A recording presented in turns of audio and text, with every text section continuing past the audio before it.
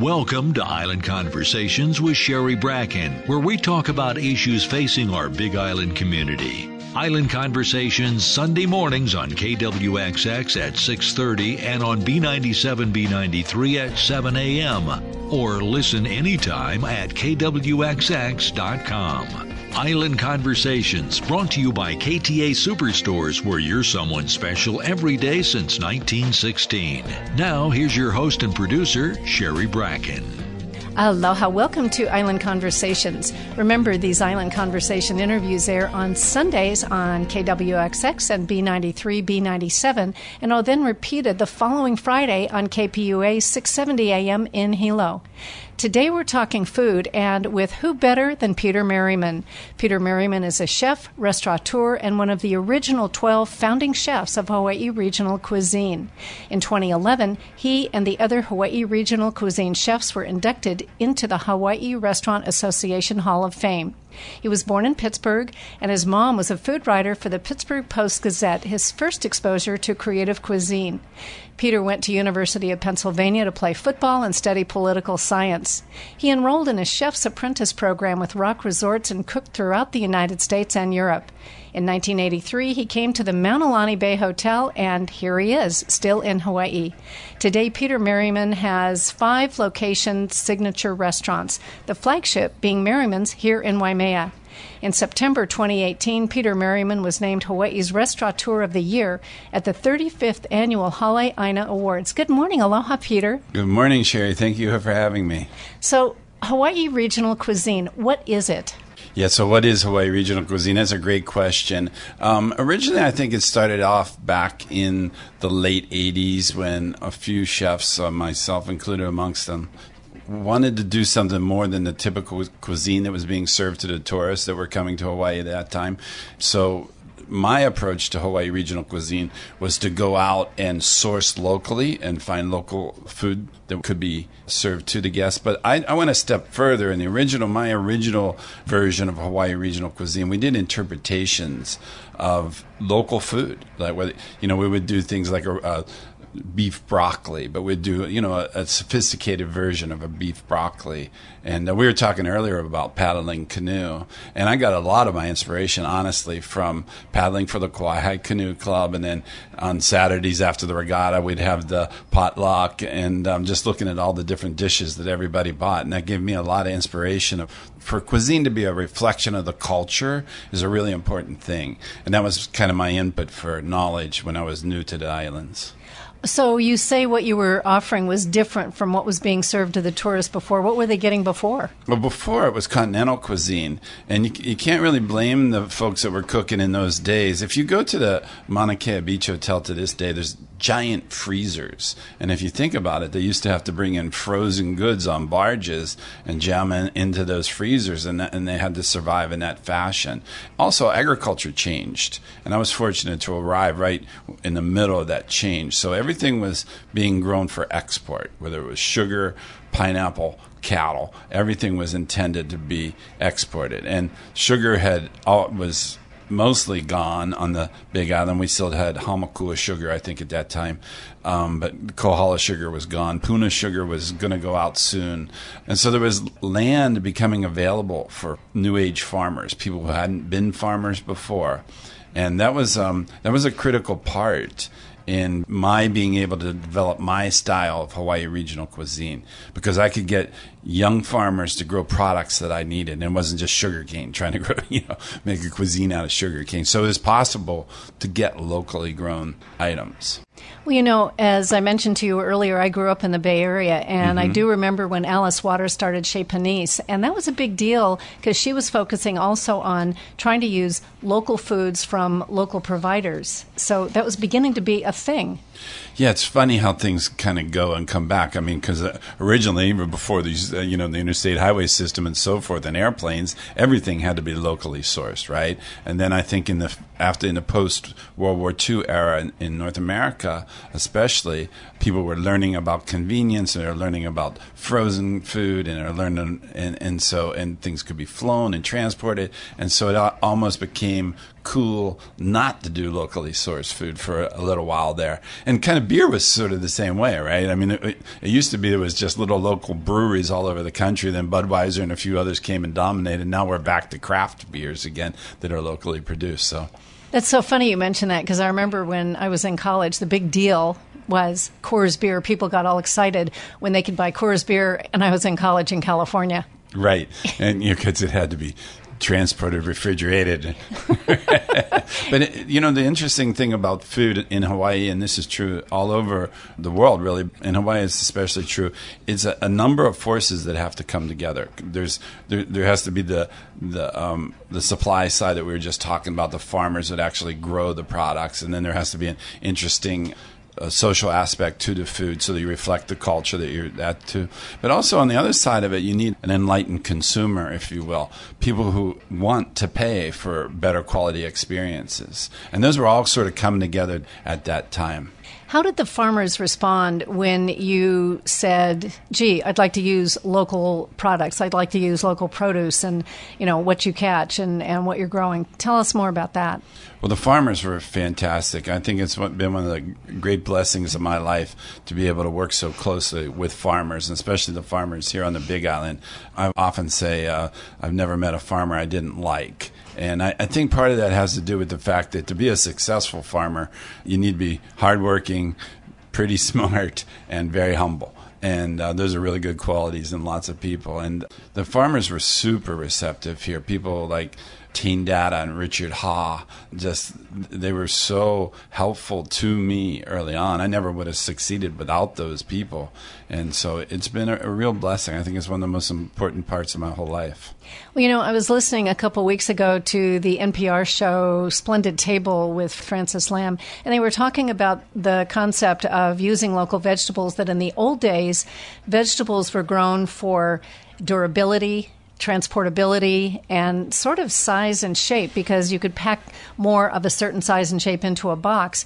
And then when regional cuisine became more well-known, the concept was you grow the vegetables. They might not be that pretty, but you grow them for flavor and for what the chef needs. And did you ask our local farmers to start growing things that you wanted and sort of change the way maybe they had been doing things? Absolutely. We asked farmers often, and we did it in a variety of ways. I mean, in the very early days in the mid '80s, when I was at the Manalani, at the Gallery restaurant, we would actually run ads in the newspaper saying, if you have something that you're growing and you want to sell it, bring it by because we want to use local. And that was really super fun because Hawaii, right? So next thing you know, people are showing up with boxes full. I got a star fruit tree in my backyard. In fact, I don't even want any money for this. You can just have this star fruit. Just get it out of my house. It was great, But then also, like with Teen Data, we worked with him closely, and I would indicate, he would bring me seed catalogs. It's all before computers, right? So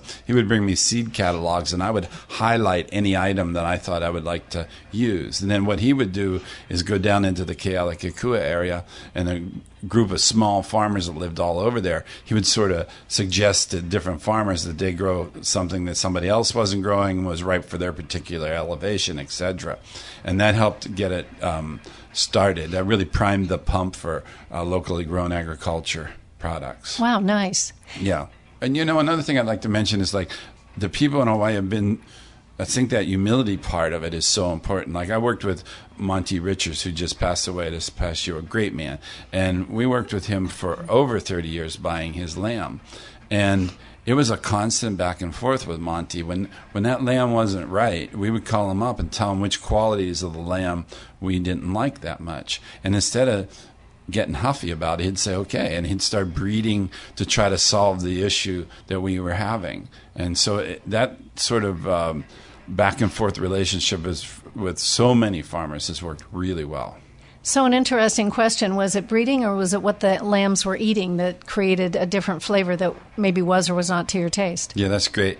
Great question. My opinion, and I'm no expert, but that any livestock, it's about 60% breed and 40% feed. Right, so both are important. If you don't have the right breed, you probably can't overcome it with your feed.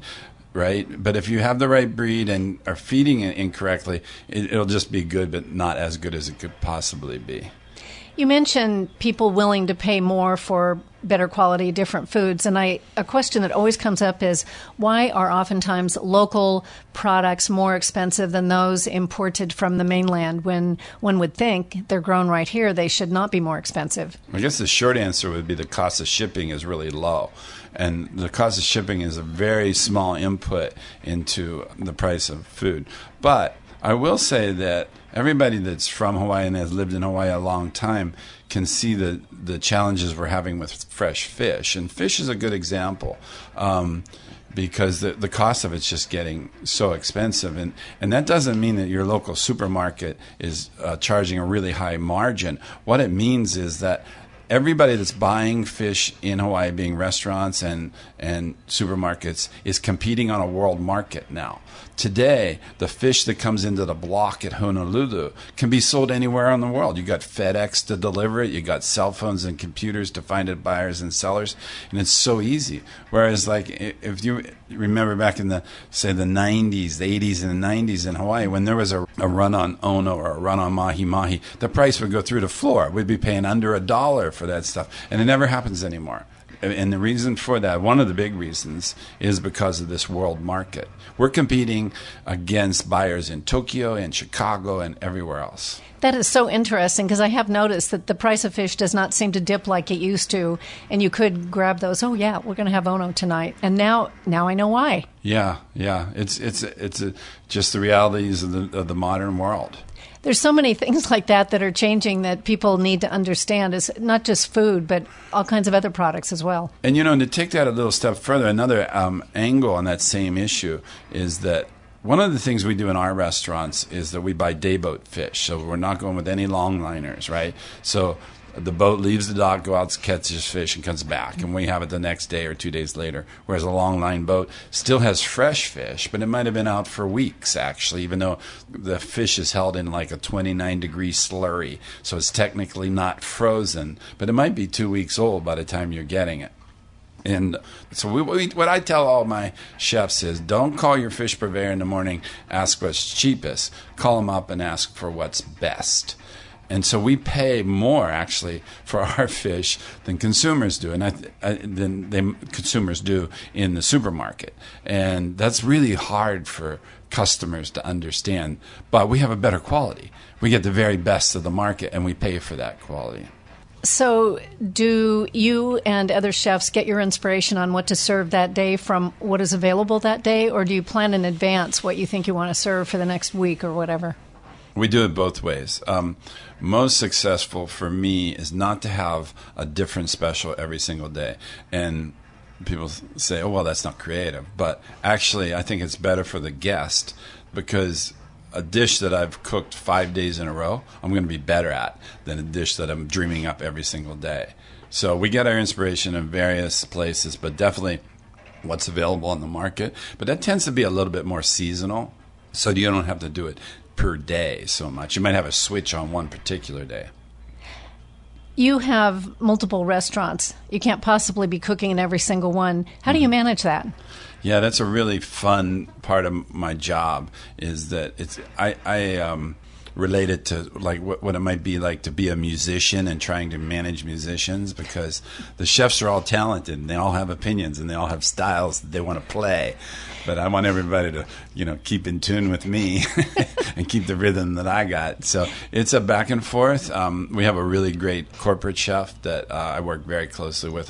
His name's Neil Murphy, and I work with him most every single day. And then he goes and works with each chef in each restaurant. But then we have parameters that chef needs to work within. He or she, the chef in each restaurant, has some leeway, but then there's parameters, like we only use fresh food, we only use dayboat fish. We don't use more than so many different flavor types on a particular plate that we'll put together, and that's how we do it. And a brief interruption to remind you, this is Island Conversations, and I'm your host, Sherry Bracken. Today we're talking with famed chef Peter Merriman, whose Hawaii career began right here on this island. Next week, we'll be talking with Hawaii County Prosecutor Mitch Roth about some of the initiatives he's undertaking with the Hawaii County Prosecutor's Office. Remember that you may listen to Island Conversations every Sunday morning on KWXX and on B97, B93, and the programs repeat the following Friday at KPUA 670 AM in Hilo. And you may listen anytime or download the podcast and subscribe to the podcast at kwxx.com. Before we get back to Peter Merriman, let's hear from our great sponsor. At KTA, local and fresh means you get the very best Hawaii Island has to offer. The grass-fed meats you find at KTA are raised without added hormones or antibiotics. Our seafood department is stocked with sustainable choices caught in local waters by local fishermen. KTA carries the largest selection of Hawaii Island homegrown produce. Our Mountain Apple brand is all local, so you know it's fresh and delicious. Local and fresh always tastes best at KTA. Now, let's get back to our conversation with Chef Peter Merriman. I understand that your mom was a food writer in Pittsburgh, and she was your first sort of entree into the world of cooking, and that your first job was with the H.J. Heinz Company. Now, I have never thought of a ketchup company as being a real gourmet food place, so tell us about that. Yeah, so I grew up in Pittsburgh, and that's the headquarters for H.J. Heinz. And so they had a chef for H.J. Heinz, and his name was Ferdinand Metz. And Ferdinand Metz went on to be the founder of the American Culinary Federation and head of the Culinary Institute of America. But what he did was he taught a cooking class at night, and so he needed a gopher, basically. And that's what I did. I was his little gopher, and that was my entree into the world of chefs.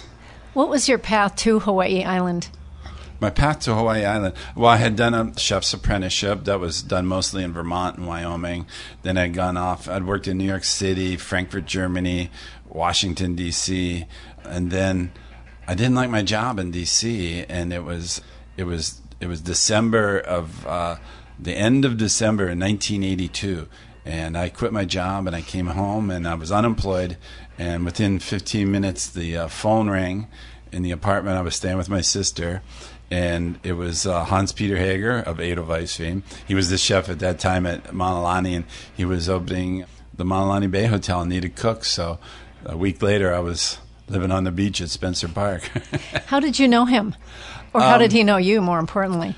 Well, because in the early 80s, there were much less resort hotels around. And so the cooks who worked in resort hotels, we were sort of a group of people that rotated around the country, and we didn't necessarily know each other, but we knew of each other and so forth. And when a new place would open, or if a chef needed a skilled chef or cook, he would just put the word out, and somebody would say, "Oh, there's this guy named Peter Merriman in D.C., and he could do this job for you." So he called me out of the blue. Yeah. And he's unemployed right now, so let's give him a chance. Yeah, right.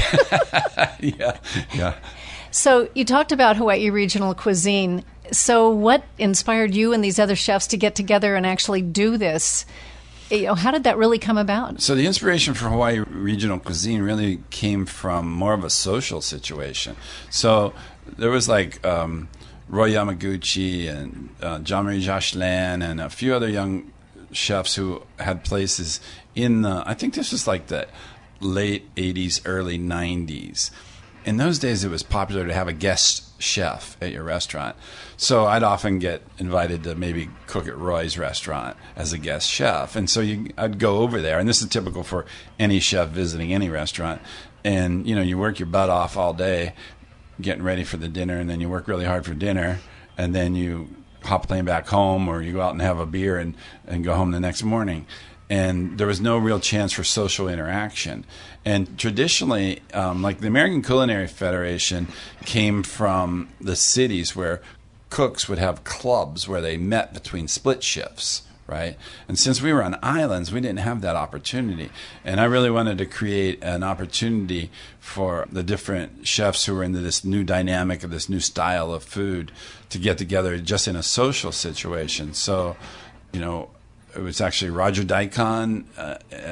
He and I did an event in Miami, and on the way back from Miami, we talked about it, and I sent out invites to all the guys, and everybody said yes, and we went. Roger was the chef at that time at the Maui Prince, so we got cheap rooms, and that's how it all started. That sounds good. Yeah, it was. So, employees, I know that we have cooking schools or cooking classes at Palamanui Community College, Hawaii Community College, Kapiolani Community College. Are the chefs that are coming out of there, are they the people who go to work in the local restaurants?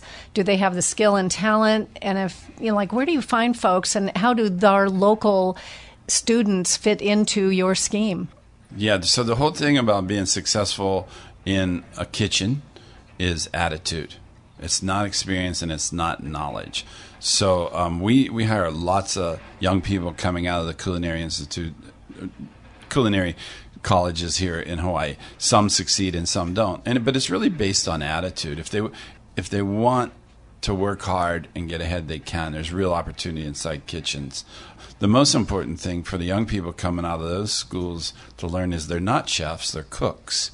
But to take pride in being a cook. Everybody thinks there's some reason to not be proud of being a cook. I often tell people I'm a cook.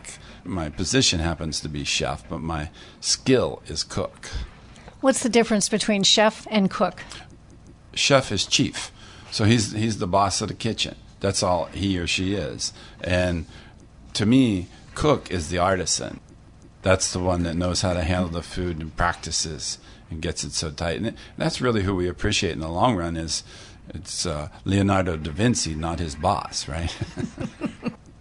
So we've been talking a lot about the past. Where do you see Hawaii going food-wise, agriculture-wise? And I guess I'd have to relate it to tourism because a lot of people come here and want to eat the local foods. Where do you see all that going in the next 10 years? It's really hard to predict where it's going to go, but I think that on the whole, food will continue to, at the same time, become more simple and higher quality. I think as the dining public, the guests, the tourists that you refer to, and the people that live here, as they become more discerning and appreciate quality more and more, then that's what they're going to demand is really high quality food, but not in a fussy presentation, because a lot of food can become fussy and get in the way of the actual flavor of the dish you're trying to serve. You recently celebrated 30 years, and you had an event in Waimea. And first of all, you do philanthropic things. You do scholarships and things like that, I read on your website. And you've been a member of the Big Island community, even though you now, I believe, live on Maui. But you came back to Waimea, and you did a 30-year celebration and donated $30,000 to local organizations. Tell us about that. Why did you do it? Who did you donate to? Why them? Well, I'm just, first of all, I am so honored to be in a position where I can donate to charity. I feel really, really fortunate. And I often tell the story that when I showed up in Hawaii in 1983, I had $75 in one bag.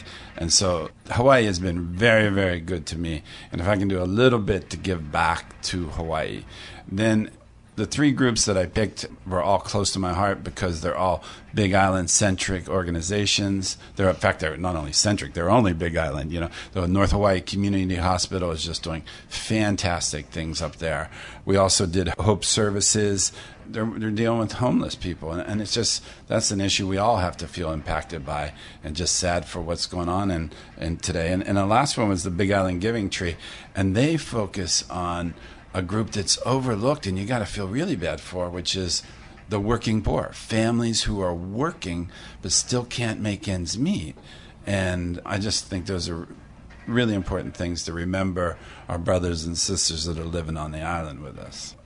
Well, you also honored some of the farmers, and I'd have to say the farmers honored you at that event because they were kind of excited. Richard Haw most especially, huh? Yeah. Well, and like I said, that's been the honor of my lifetime to work with people like Richard Haw.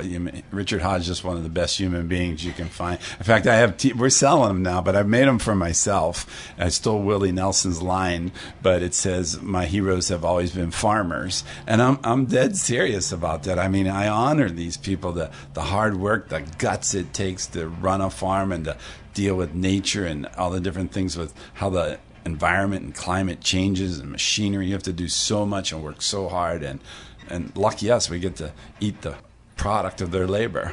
Well, farming is a lot more complicated, too, because of federal regulations and local regulations, just the monitoring, the record keeping, and just paying attention to things. And I've sort of been amazed when farmers like Richard Haw have told me what they have to do. Yeah, it's really kind of interesting. I get torn, we're really into food safety and so forth, but you think that, people have been growing crops and selling them to each other for about 10,000 years, and since Mesopotamia or someplace, and now we get government regulations that say we can't reuse the boxes that they're delivered in, and we used to have such a good cycle going where farmers would just use the same case over and over again. We're not allowed to do that. So there's a lot of regulations that they have to go. I mean, I understand it. It's a crowded world. We have to really be careful and cautious and not making some people sick. But at the same time, wow, it's hard for the farmer. They bear the brunt.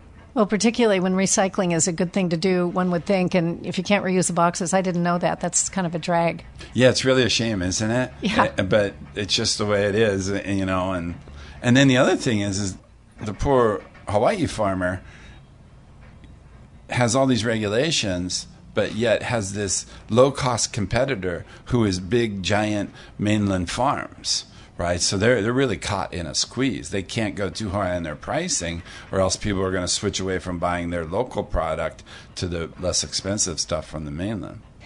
Peter Merriman, what are your favorite things to cook and to eat?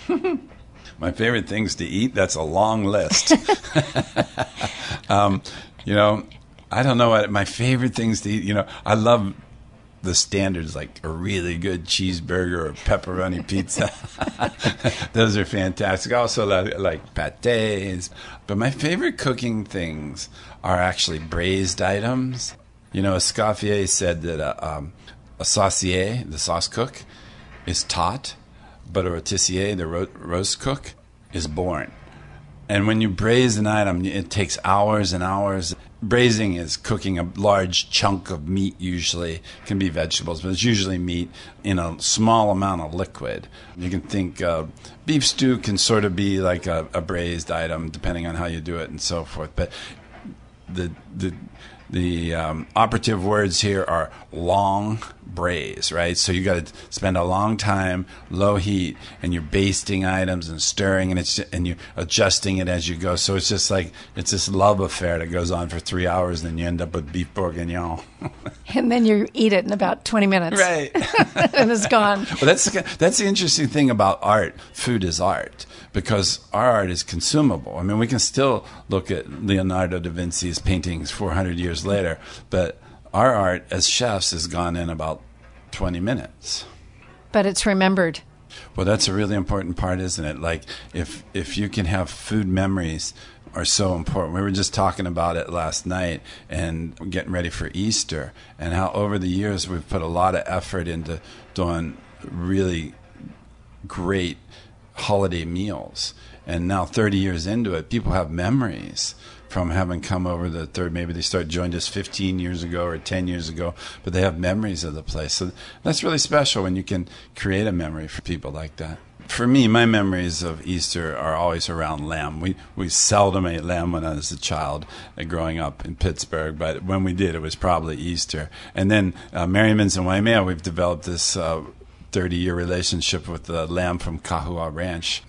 What's the future for Peter Merriman and your work? I'm not sure exactly what the future is. Probably we might expand the Monkey Pot Kitchens to the mainland. That's one of our considerations at this time. We want to keep doing charity work. Charity work's really important to us. We're not decided exactly. We've done a lot with Hawaii Islands Land Trust. I'm an advisory member of the Hawaii Islands Land Trust. We set land aside. It's a really important cause for me. But I am concerned with some of the other issues that are going on in Hawaii, and I want to know if I can help in some way. And that mostly people issues, poverty and homelessness, those sorts of things. Peter Merriman, what would you like to say in closing? Oh, thank you, Big Island, so much. It's been a great ride. Aloha. My guest today has been Chef Peter Merriman. Thank you so much, Peter, for being with us. This is great. Thanks, Sherry. It's really been fun. I enjoyed it. And to our listeners, thank you so much for being with us for Island Conversations with Sherry Bracken and for joining me here at my new home on the KWXX family of stations. I'll see you next Sunday morning for a conversation with Hawaii County Prosecutor Mitch Roth. Until then, please, let's all live and drive with aloha. Ahui ho. Thank you for listening to Island Conversations with Sherry Bracken, available anytime at KWXX.com. We welcome your feedback and suggestions at info@kwxx.com. Join us next week for another Island Conversations with Sherry Bracken, brought to you by KTA Superstores, where you're someone special every day since 1916.